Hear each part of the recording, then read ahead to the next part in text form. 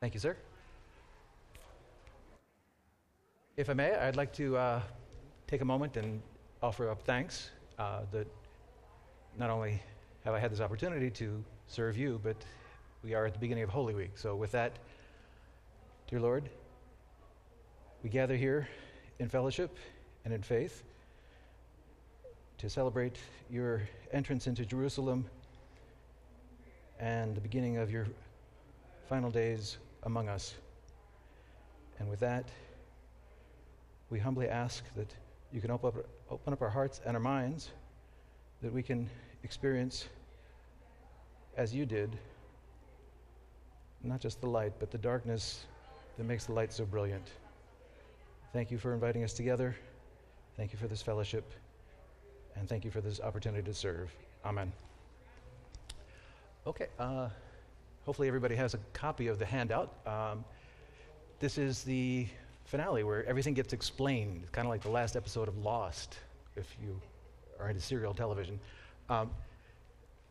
And if you saw the email or if you've glanced at the handout, you know that it is chiefly about one person who will be introduced about halfway through, and his name is Reverend Richard Howard, otherwise known as Provost Howard. But before we get to him, we have to set up the scene, which is England in the Midlands, a small town called Coventry. So Coventry, as those of you who know anything about England, it is north and west of London. It is an industrial town that dates back well before the Domesday Book.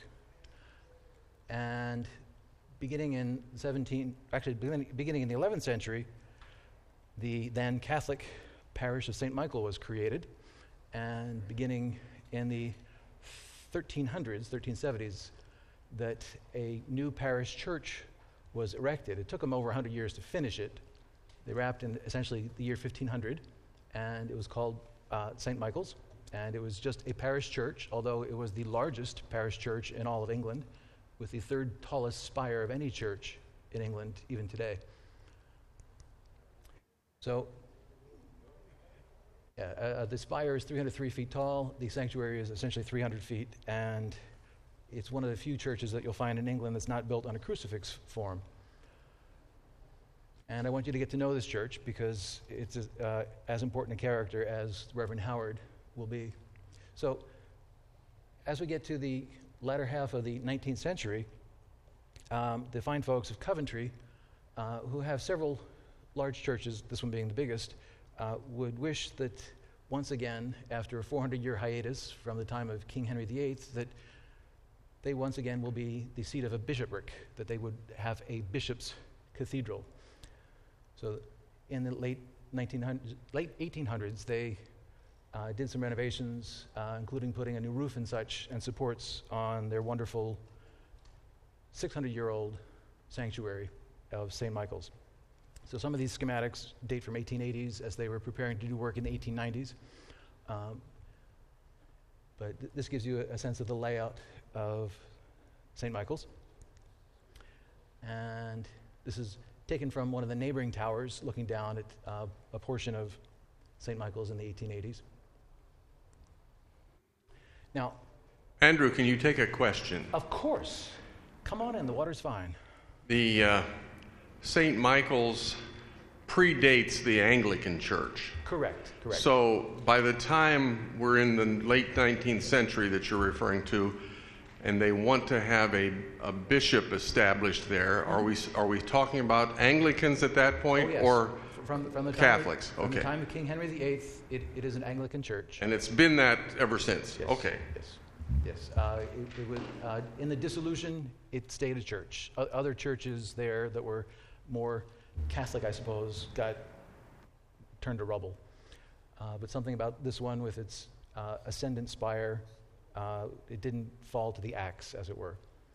But the town of Coventry, even up until around the turn of the 20th century, it had a very medieval quality to it. It was compact. It had a lot of Tudor-style houses all next to each other. And the church, as large as it is, was truly part of this hodgepodge concentration of buildings in the town center of Coventry. So again, as we are getting to the close of the 19th century, because people were taking pride in this property and upgrading it with the aspiration of convincing the Archbishop of Canterbury to award a bishop's seat to this parish. These are some of the details that they did then. So this is the interior to give you a sense of the grandeur.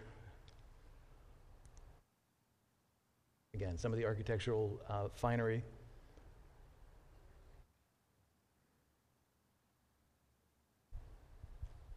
Okay, 1900, it's still very narrow streets there in the town center, but the Industrial Revolution has come to Coventry in the Midlands, and rather than today with elbow room on the outskirts, small shops opened hodgepodge next to each other, next to businesses or residences or churches. So everything was next to or on top of each other in this lovely, quaint, medieval, historic town. So this is 1910. In a few years' time, in 1918, which we'll pass by in a moment, that Coventry and St. Michael's celebrated with being awarded a bishop's seat. So from 1918 on, there is a bishop who calls that home. So 1917, World War I is happening, and part of the industry that puts Coventry on the map in terms of growth is armaments, munitions, bicycles first, and then automobiles. And so the bicycles and automobile factories are retooled during World War I to help with the armament, the war effort.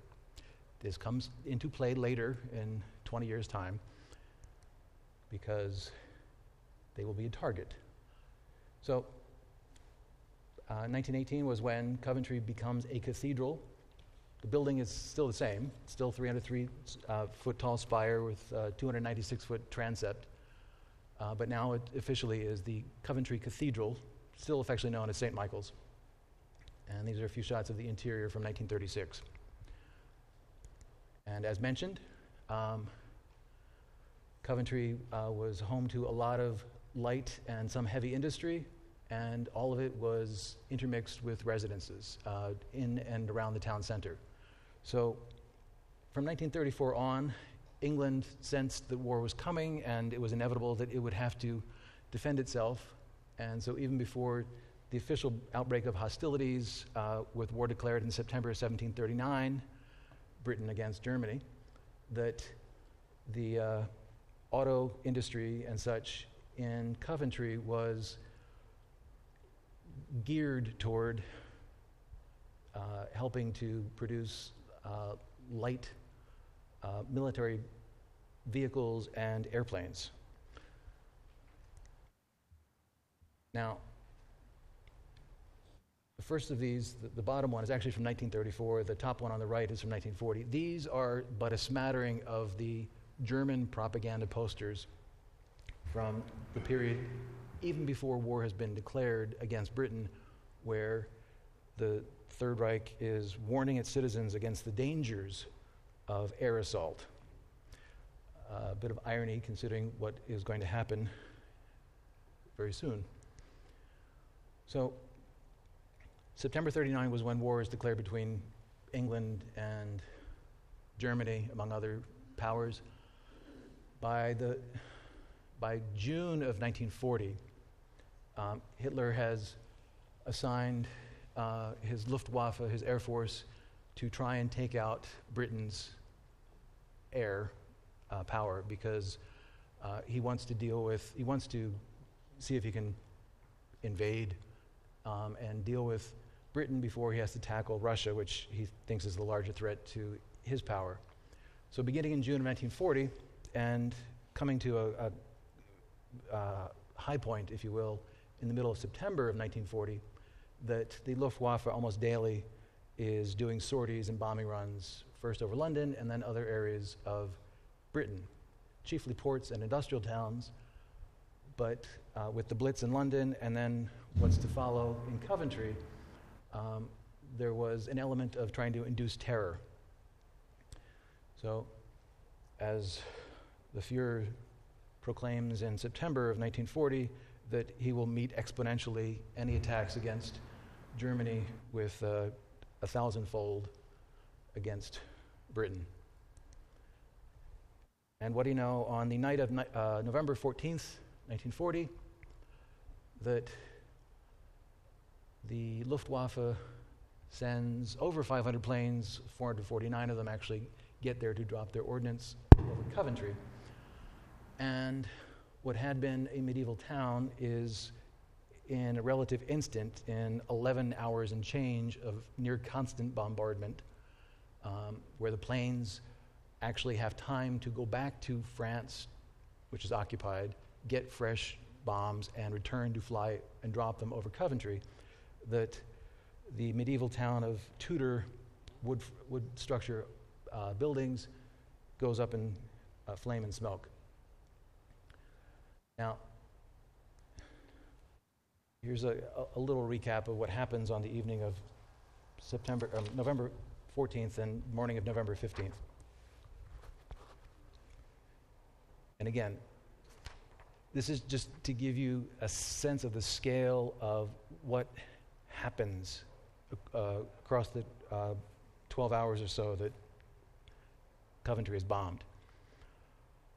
So over 500 tons, 503 tons. The Germans were fanatic about keeping records on these things. Were dropped, and the net result was over 4,000 homes lost, over 50,000 homes damaged, 75% of the factories in Coventry gone, a number of the churches, including, you guessed it, St. Michael's.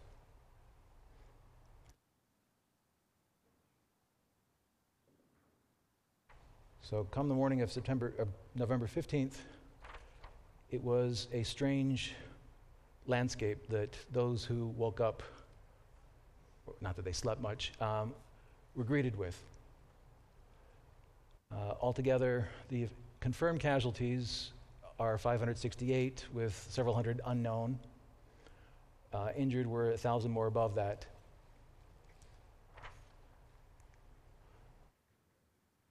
And these are some of the testimonials from those people who lived through what most people can't even imagine.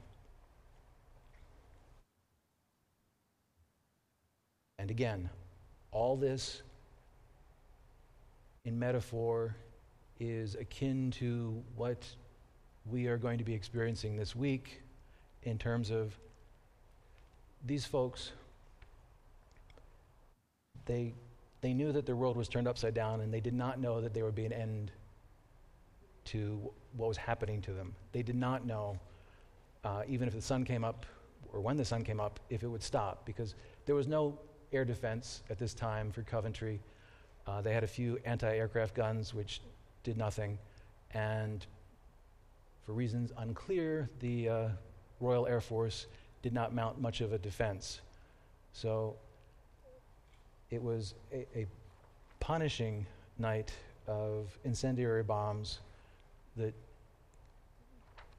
turned their world upside down and inside out.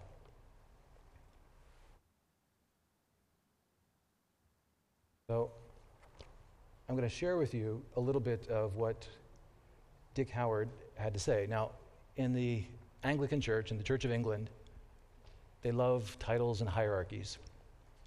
And so in 1918, Coventry has become a bishopric, and there is a bishop who oversees the greater Coventry area. For the cathedral proper, there are a number of priests, Anglican priests, who serve there, and the top one is the provost, and his name is Dick Howard. And he has come to Coventry in 1933, so he's been the provost of the cathedral there for 7 years when the Blitz comes to Coventry.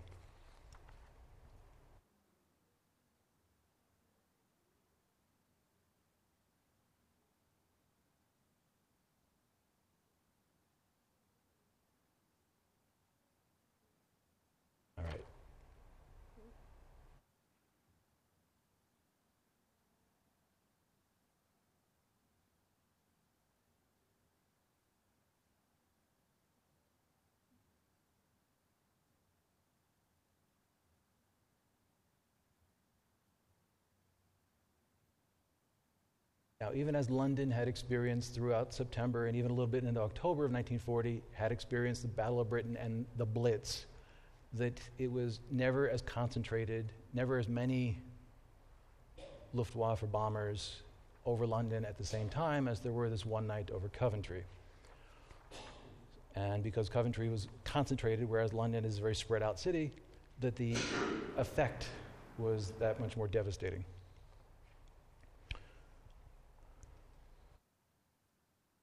So whether it's the New York Times or some of the London papers, these were the headlines. Actually, 2 days later, because nobody could get news out on the morning following the bombing.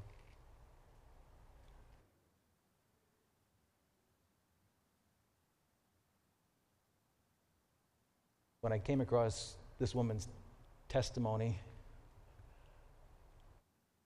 it hit home because we always think of church as sanctuary, and here there was actually an air raid shelter in one of the vaults beneath one of the crypts. And it was her neighborhood air raid shelter, and she went there seeking sanctuary. At the time, she was 12 or 13. And the cathedral came down on her head.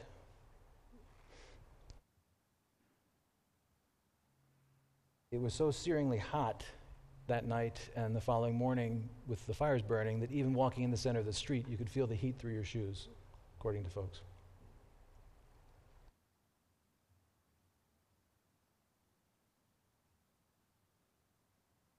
Okie doke. So I'm going to read what Dick Howard, the provost and the ultimate hero of this week's chapter, what he had to write a few days later. On the night of the 14th of November, the cathedral roof was slippery and shone white under our feet, for there was frost, and the bright light of the full moon was reflected on the lead. It was a lead roof. The guard that night consisted of Jock Forbes, who was a stonemason, age 65, myself, 56 years old, and two young men in their early 20s. Shortly after 7 p.m., the siren sounded, and a little more than 5 minutes later, we heard the raiders overhead. Soon the bombs started, and the horizon ringed with a huge semicircle of light that showed scores of incendiaries falling. More and more showered down nearer and nearer the cathedral. Within a minute of igniting, they exploded with a loud report. Then towards 8 p.m., the first incendiaries struck the cathedral. One fell on the roof of the chancel toward the east end. Another fell right through to the floor between pews at the head of the nave near the lectern. Another struck the roof of the south aisle above the organ. By shouting from the battlements to the police station, the alarm for calling the fire brigade was given immediately. The bomb on the chancel was smothered with sand and thrown over the battlements. The bomb on the pews was large and needed 2 full buckets of sand before it could be shoveled into a container. The bomb above the organ loft had done what we had most feared. It had fallen through the lead roof and was blazing on the oak ceiling below. It took a long time to deal with. The lead roof was hacked open and sand poured through the hole, but the fire had spread out of reach.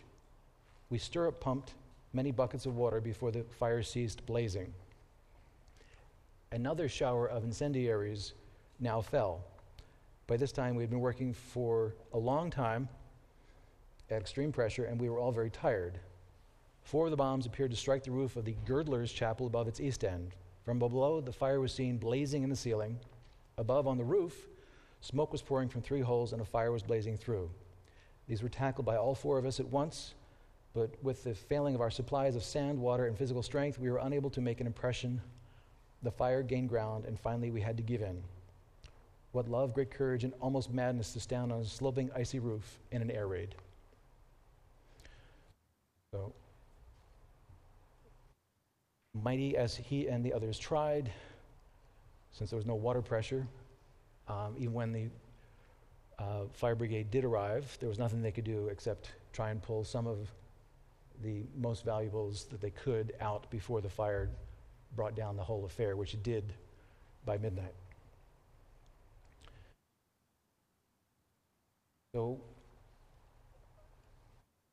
even as this is a church, and even as I've just read something from an Anglican cleric, why? Why am I sharing all this? Well, because on the morning of November 15th, as his cathedral is smoking. The roof having come down, brought the tops of the walls with it. He picks up a charred piece of timber and writes, "Father, forgive," on one of the walls. And when he was questioned about it later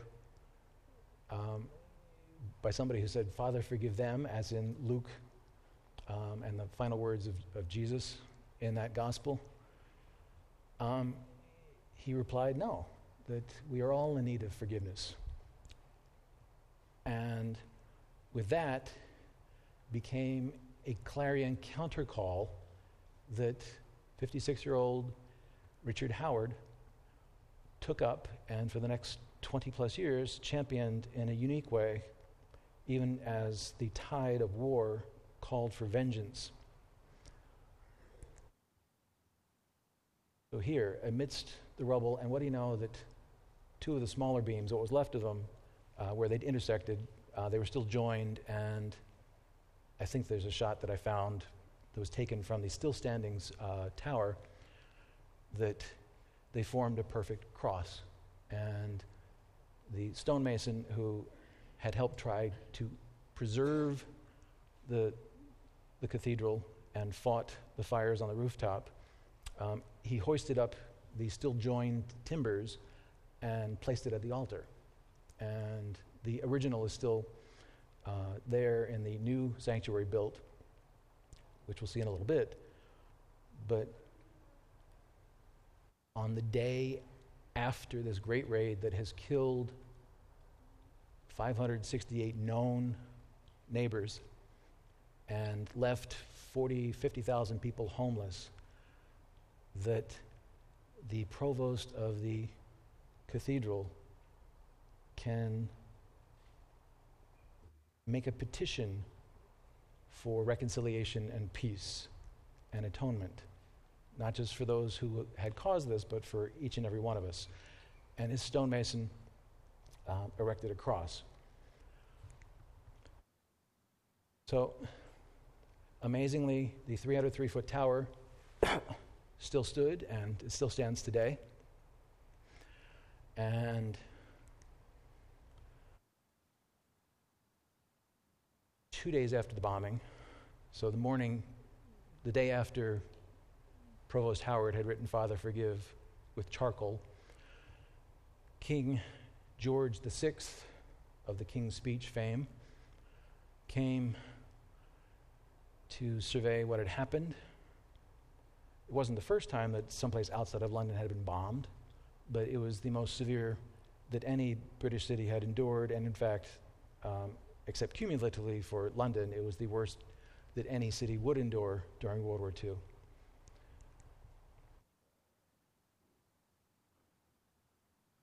So,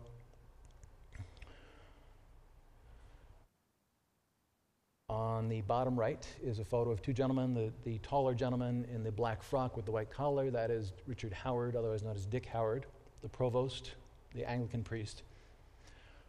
And in several of the photos that we'll see along now, that he's there with the dignitaries, walking them around the rubble inside the blackened walls of the sanctuary, which still stood. So, that was November 16th, the raid having been November 14th into 15th. On the 20th of November, for the first time in hundreds of years in Britain, they have a mass grave. And 176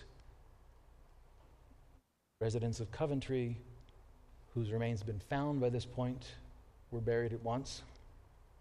I believe on the handout, there's something from the Bishop of Coventry, Mervyn Hage, Haight, H-A-8, yeah, Haight. He lost his composure, understandably. It was a mixture of Catholic rites and Church of England rites, abbreviated, but he was overwhelmed. And for the rest of his career, even after he left Coventry, he couldn't shake it. And at times, he was a fierce advocate of retribution and giving back to those who'd done this to his city exactly what they deserved. And at other times, he questioned the Allied non-military targets that the RAF most especially seemed to go for.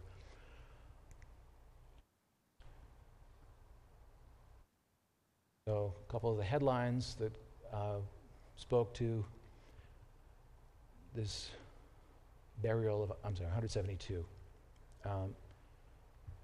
First time since the Great Plague that Britons felt the need to bury with ceremony, but together. And actually, they had another mass burial a few days after that that was even larger, and they ran out of coffins. So this is the atmosphere of pain, of absolute bereft suffering that these people are contending with. And one of their spiritual leaders, the head of the cathedral, in the middle of this, he finds a prayer for forgiveness, which these days is now etched into the stone at the altar area of the open-skied cathedral ruins. It's still sacred ground, and they still have services held there. On the bottom, there's a visit from Princess Elizabeth at the time. Meanwhile, on the right is Winston Churchill, the Prime Minister then, coming, and in each of them, Dick Howard, the provost, is leading the entourage of dignitaries. And in all this, he begins to articulate a vision for what Coventry could be, that in some fashion he vows that these stones will be heard, but not cries of vengeance, but cries of atonement and reconciliation. And in fact, when there's a fund created to build the new cathedral at Coventry that the then Queen Elizabeth, she'd ascended to the throne by then, that she and her husband Philip donate £500 to that effort. Meanwhile, the war has continued, and President Franklin Delano Roosevelt passes away in early mid-April of 1945, and there's a memorial service held within the sanctuary walls, and there's an honor guard of American GIs outside firing a 21-gun salute.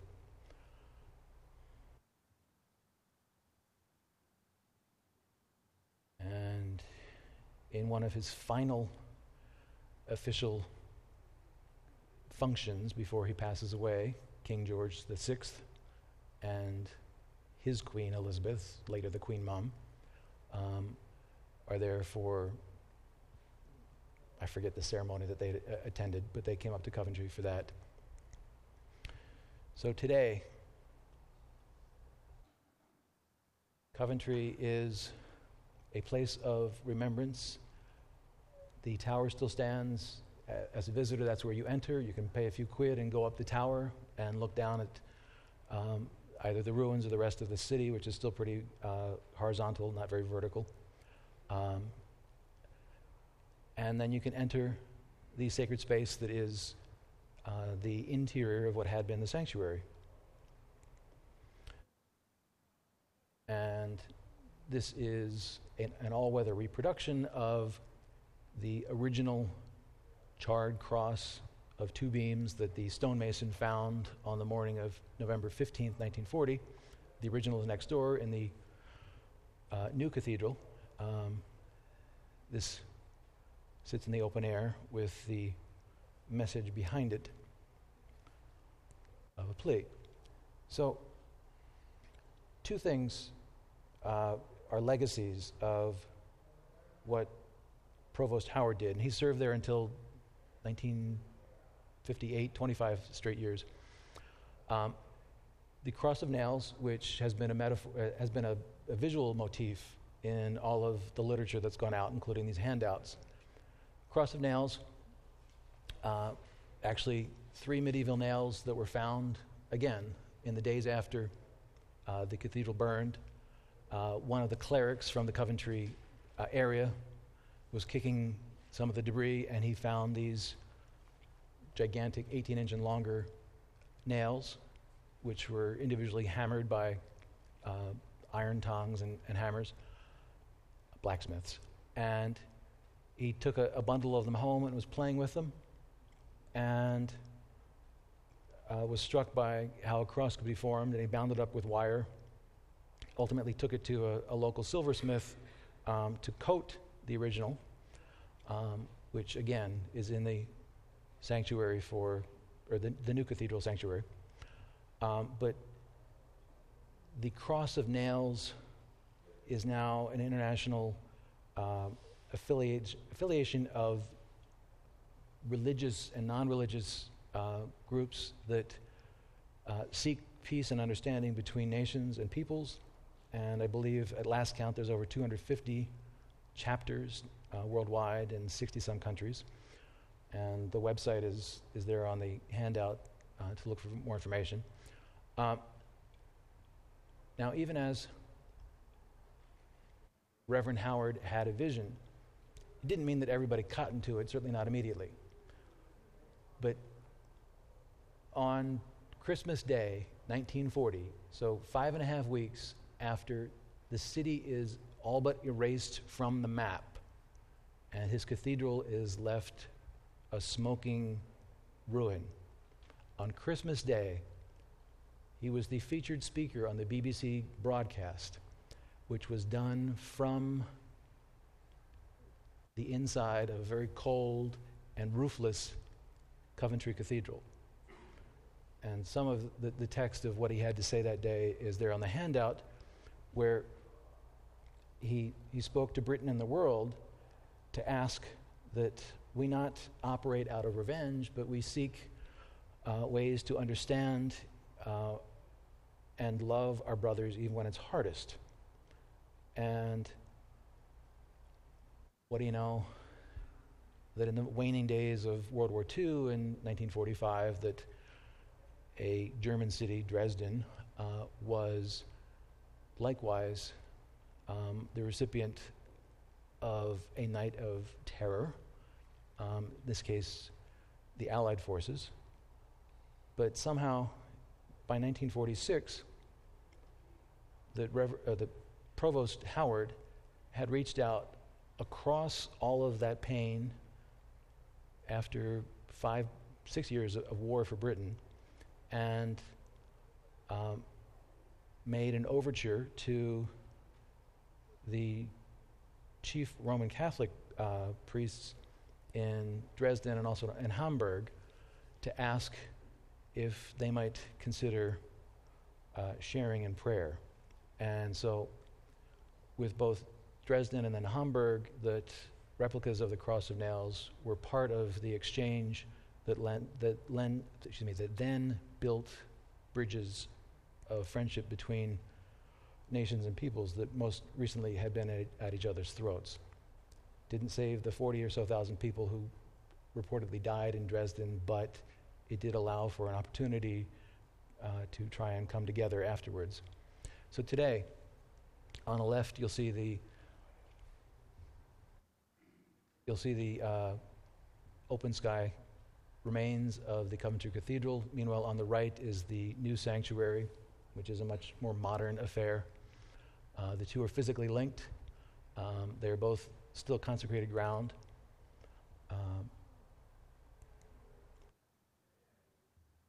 And curiously, that one of the few things that emerged relatively unscathed in the original Coventry Cathedral was the above-ground tomb there of the bishop who'd been installed in 1918 when it became Coventry Cathedral. On the left-hand side is some of the glasswork artistry on the new cathedral with the old one reflected in it. And again, there at the head of the open-air sanctuary is the plaintive plea asking the Father's blessing upon us for all of our sins of omission and commission. Now, there's a host more that we could explore, but for me, even more than any of the fantastic human beings that have been highlighted in these last 4 weeks, that Reverend Richard Howard stands out because unlike the gentleman who in week 1 helped rescue Austrian Jews or German Jews, they were all protected in ways, whether it was diplomatic immunity, their citizenship, American citizenship, or their clerical collar, or both. And while they were transgressing against the power structure of the day and age, they had a get out of jail free card mostly. The sensitive and caring Quakers and Mennonites who originally fought, beginning in the 1688 era, against human slavery, against black slavery, that for them it was a matter of principle, it wasn't front and center, it wasn't something visceral for them. Even for President Lincoln, for him in his second inaugural address to offer magnanimity to the citizens who were defeated, to offer up binding their wounds, he was doing it from a position of strength. By that point, the war was nearly won. And so as fantastic and beautiful as his language was and the emotion behind it, that unlike Reverend Howard, that Lincoln or the Johnson brothers who wrote Lift Every Voice and Sing, that he was in the middle of a firestorm, and his opinion, his belief, his living of his faith was contrary to the prevailing winds of a desire to get the pound of flesh for the many pounds of flesh that were lost on November 14th and 15th. So the fact that enduring today at Coventry, there is a ministry of reconciliation and unity. There's also the Cross of Nails organization, and there is the message there at the altar. So he's one of my heroes, and very few times in my life am I speechless. As long as I might take to say something, there's very few times that I've ever been speechless. And there's even fewer times that I have been physically brought to my knees by the power of something, and to enter into that sacred space and not know of the message that was waiting there at the altar, and to encounter it in that totality, in the setting, to appreciate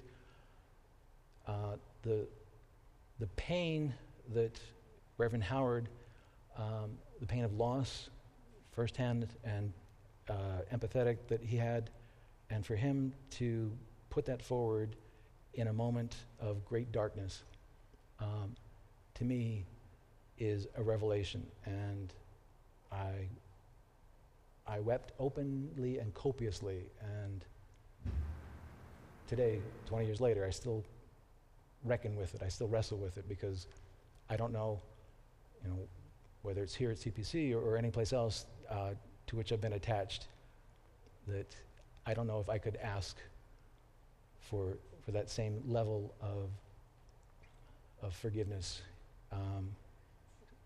when the soul cries out for payback. So, any thoughts or questions? Yes, Jim.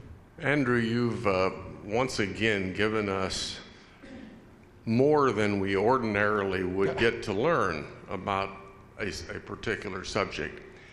In June of 1968, I was a U.S. Navy sailor serving in Holy Loch, Scotland. I spent the worst part of the Vietnam War in Scotland, of all places.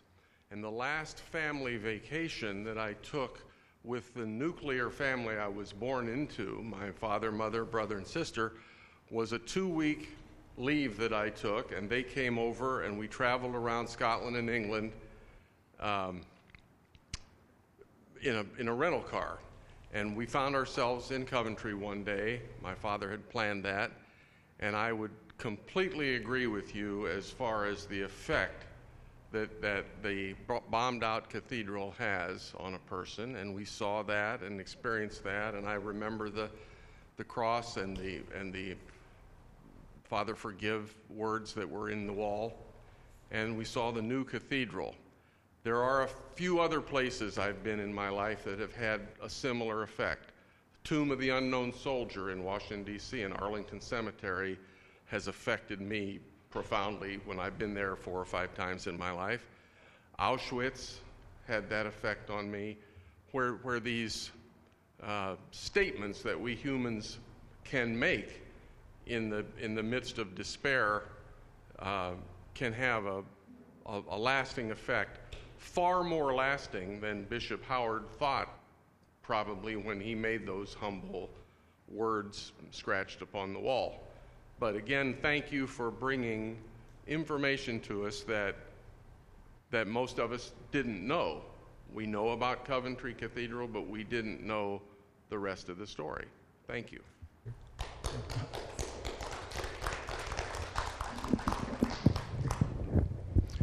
I too appreciate the spiritual aspects of what you were delivering. But as I was sitting there, I'm thinking, Coventry died, there were 250 dead and 1,000 probably were wounded, probably most of them died. And then we go back on Dresden, and there's 40,000 of them are wiped out with a bombing overnight. And then it only takes man 4 more years to develop an atomic bomb that in an instant makes a cavity of a city and kills 140,000 people plus countless radiation diseases that came after that. And then a few years later, we develop a hydrogen bomb, which would make that atomic bomb look like child's play. So man just has an amazing ability to destroy himself. It's where does it end? Well, to me, it ends when more people with their conscience stand up, as Reverend Howard did, and go against the orthodoxy of the age. I didn't include it, but in 1941, for several months, the Prime Minister of Australia was touring England, Ireland, and trying to build up trade and also prepare for the coming war that he suspected would be happening in the Pacific. And his diaries are pretty revealing of the people that he met with, whether it was de Valera in Ireland or most especially Churchill in Britain, technically. And to your question, Churchill was strangely comfortable with the calculus of human loss, and it was something which this Prime Minister from Australia could not reckon with, even as he understood where Prime Minister Churchill was coming from, that there's acceptable losses, and whether it's collateral damage or whether it's payback, that for Churchill it was very mathematical, and that for the Australian Prime Minister, that he couldn't detach himself from the human cost and the widows or the orphans that the ship sunk in the Atlantic, or the conflicts there on the continent caused. And it was interesting to behold this elected man of office who was trying to prepare his own nation for what he feared was going to be engulfment in a now a global conflict, that he was not comfortable with the tactical realities of war that somebody like Churchill was. Actually, you had your hand up first. Well, two quick things. Sure. I wasn't clear. Who did you say couldn't shake, vacillated for 25 years over whether there was faith? That wasn't Howard. You said that someone vacillated between forgiveness and... Right. No, it was his boss, the Bishop of Coventry, was a gentleman named Mervyn Haight. I believe it's on there. And initially, he was so overcome by the sheer scale of the loss that he wanted for Britain to exact that and more. And the other thing that came to my mind was right after the Trade Towers tragedy, there were people who, in this country, who were saying, you know, we're not totally blameless here. We need to ask for forgiveness too. And most of the community, including a lot of the evangelical, community, was irate with them that they would even consider that we could at all be culpable, or that we would need forgiveness, and that. And truth be told,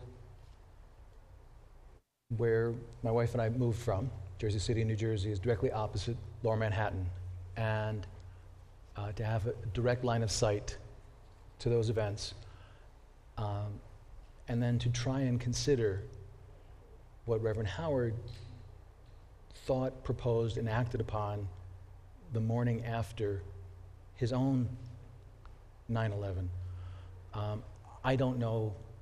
I know that I couldn't do that. And yes, World Trade Center was for 9 months. It was a deconstruction work in progress. It was sacred ground in its own way.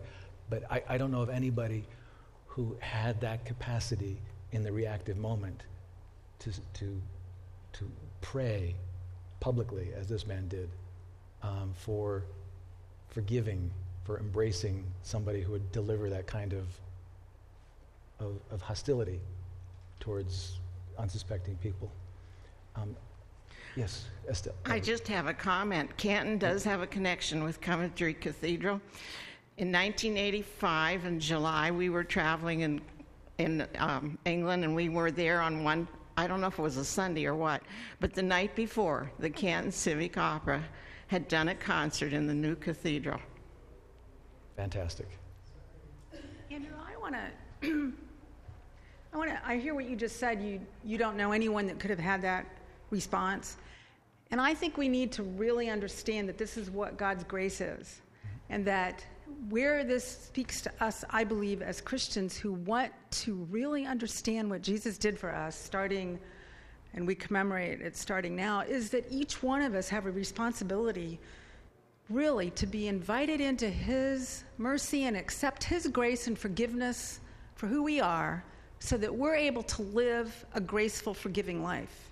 So that all of us have people in our lives we know we have to forgive just to make it through the day. And I believe that Dr. Howard had that grace given to him and probably had to forgive a lot of people in his life, and this was one more thing that he was able to do, that he could forgive. And I'd like to say that I could do that because of understanding God's grace in my life. And I think that if you can't say that I want to pray for you, that you can understand God's forgiveness so much, and that we respond to his forgiveness in our lives, that we too can forgive.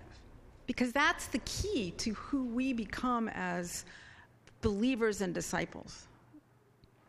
Amen. And for me, in being given the open invitation from Jim Kettlewell and the Adult Education Committee, being given a blank slate and trusting that I would come up with something that was within the framework of the Westminster class and faith-based, that all the people who I sought out to highlight over these last 5 weeks, they are people who I admire because I see them in their actions doing what I want to do in my own smaller ways.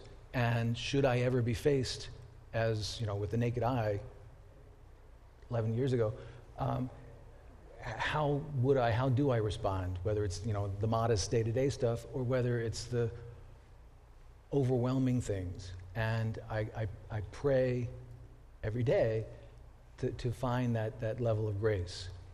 And I offer these men and women up as exemplars that I've identified and that for me are heroes of spirituality, and that they demonstrably have lived their faith in a way that I hope, when everything is done in the account ledger of life,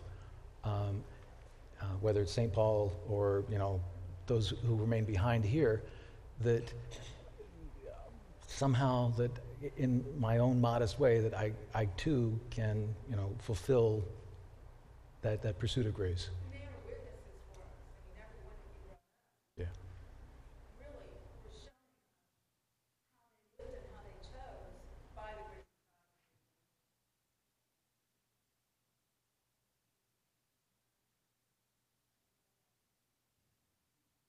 of God.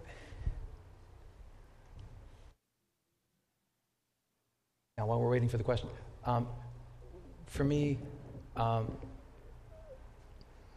darkness is a necessary part of the light. That for those of you who remember single lens reflex cameras or brownies back in the day, or anything that actually had film, if you ever worked in a dark room, you understand that if you just have light on the paper, it is undifferentiated and you end up with no image whatsoever.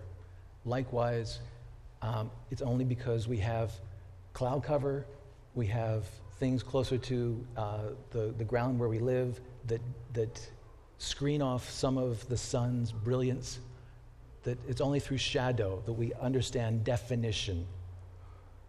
And for me, in looking at Holy Week, that to appreciate the brilliance of the light come Sunday morning. And I don't just mean the bedazzling, image that the Marys saw, but just without metaphor, the light that comes on Easter morn. That it's only by having some appreciation, some value for the shadows, for the dark passage that Christ himself went through, and that we, as followers of Christ, need to be appreciative of. Only by participating, by grappling with the darkness, does the light have any meaning, and also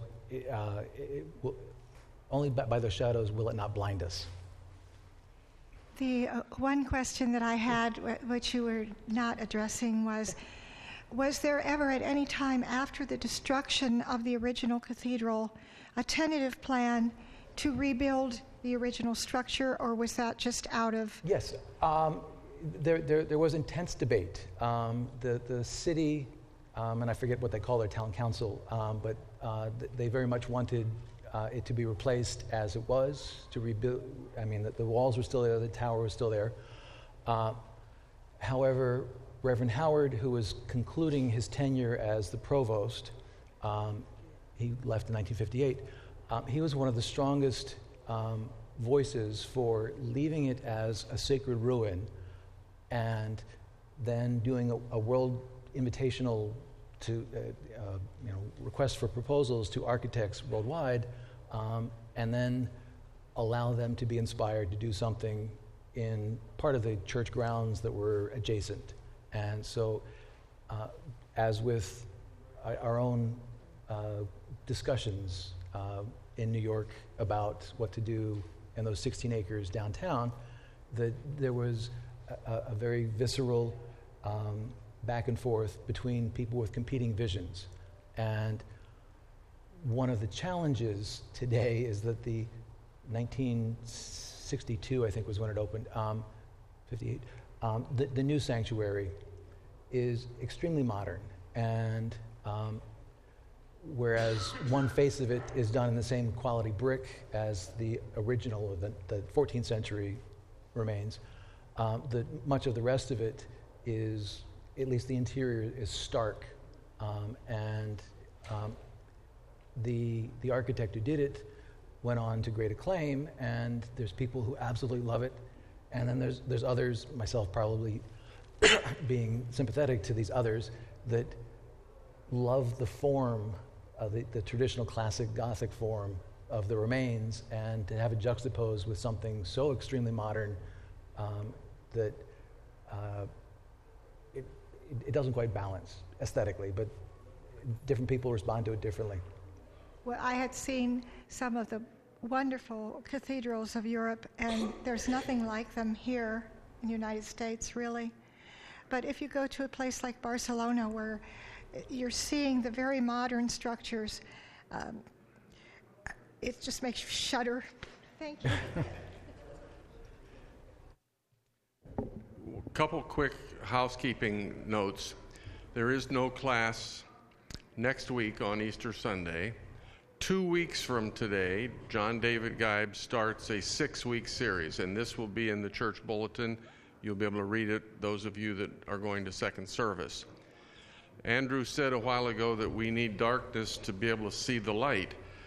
At the end of the second service, you will sing the hymn, Go to Dark Gethsemane. Reflect on what Andrew has just said about the darkness and the light and the contrast of the two.